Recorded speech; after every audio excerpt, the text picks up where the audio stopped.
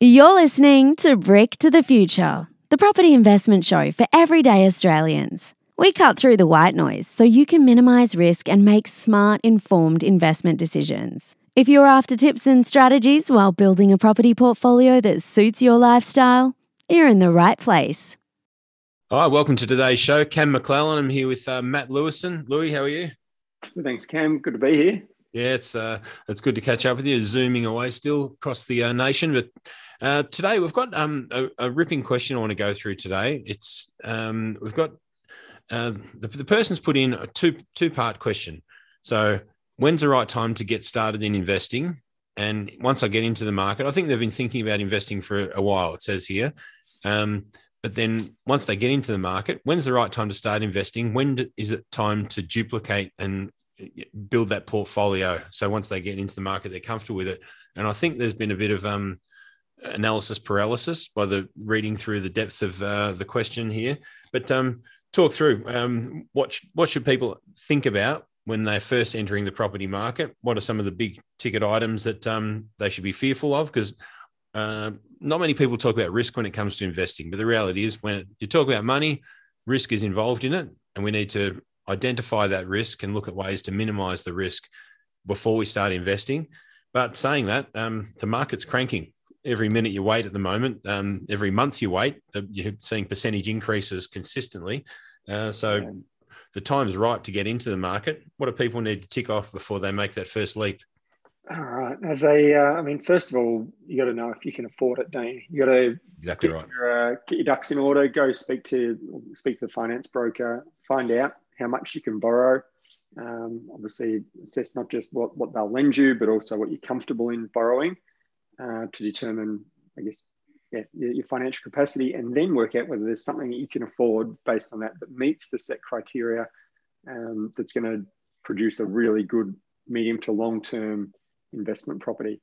And I think that's key. But also, I guess right now, depending on what you're buying, there's a window of time. Certainly in land development right now, there's a big gap between signing a contract and when you might settle in some estates. You can have a year up your sleeve to secure land in some cases that's going up in value, potentially while you're continuing to save and boost your deposit and your equity buffer while you're not actually paying anything for the property at that point in time.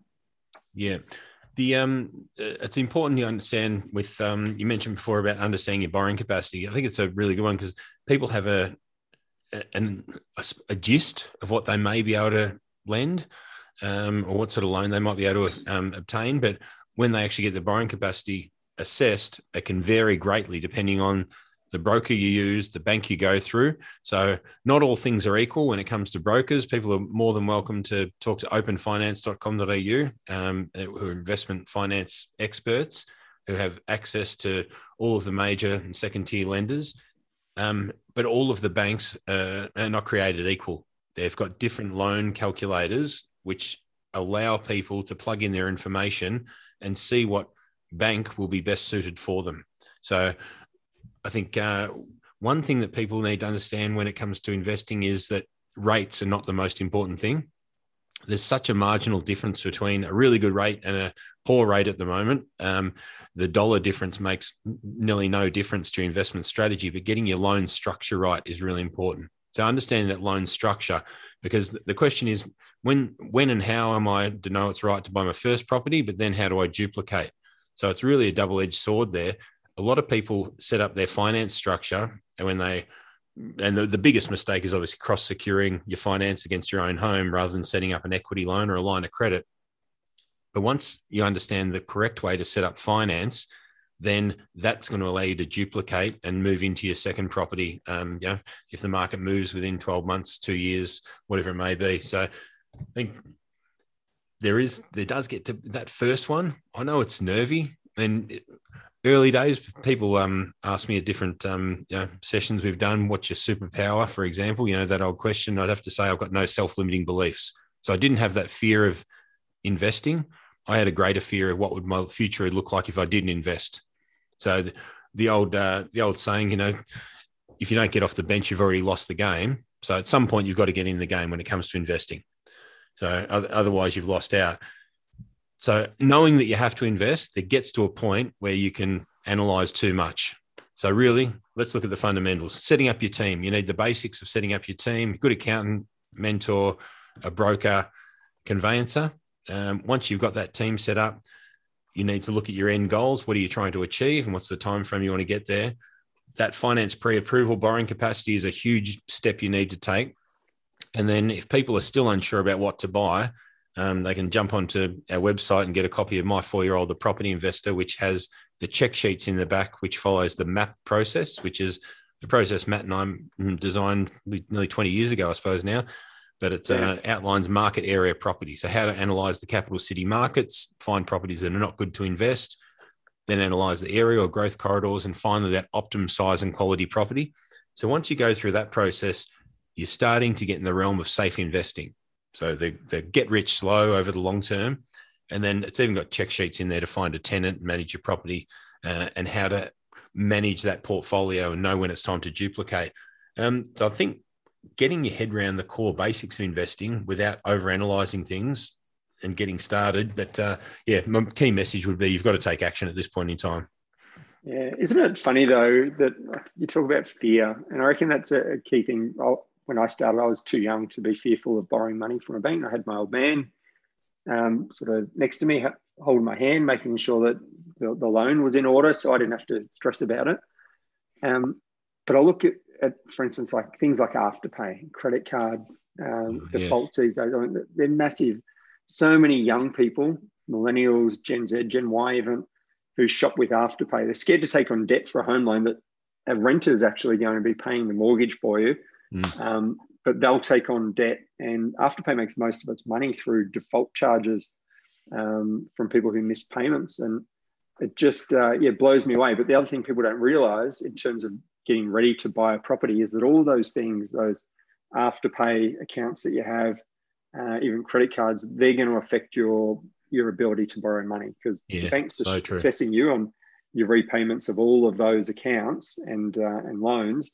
And that's going to really chew up, I guess, your borrowing capacity. So when you want to get ready to buy a property, that's probably another thing to look at, is go, where are your liabilities and how can you clear that out? And very true. Demonstrate to a lender that you're a safe bet. Yeah, I think the finance team will be able to firm this up for people. But I think and I've never had a personal credit card. I've always had debit cards. But if you've got a credit card and for every $10,000 you have the capacity to take out, not even if it's not drawn out, but for every $10,000, that reduces your borrowing capacity for investment property by about $40,000. So it's a massive difference. If you've got a couple of $10,000 credit cards kicking around, that's 80 grand less you can borrow with your investment finance comes around. So cancelling credit cards, not cutting them up. And that's even if you haven't got them drawn, because the banks deem that you've got the capacity to draw it to max. But it's a funny one. I've never had to think about Afterpay myself. I was just too old for that. So, but you're right. They do look so attractive. Just click on the button, Afterpay later on, and get your goods turning up. So that old adage of delaying gratification, doing the hard yards to get started, that getting your ducks in. That's what a good finance broker will tell you, what you need to clean up to be able to get yourself the best borrowing capacity. Yeah, I used to work in retail, and people used to come in and lay by things. And I guess for part of it back in those days was they were taking it off the shelf so that the shop wouldn't sell it and it was locked away for them.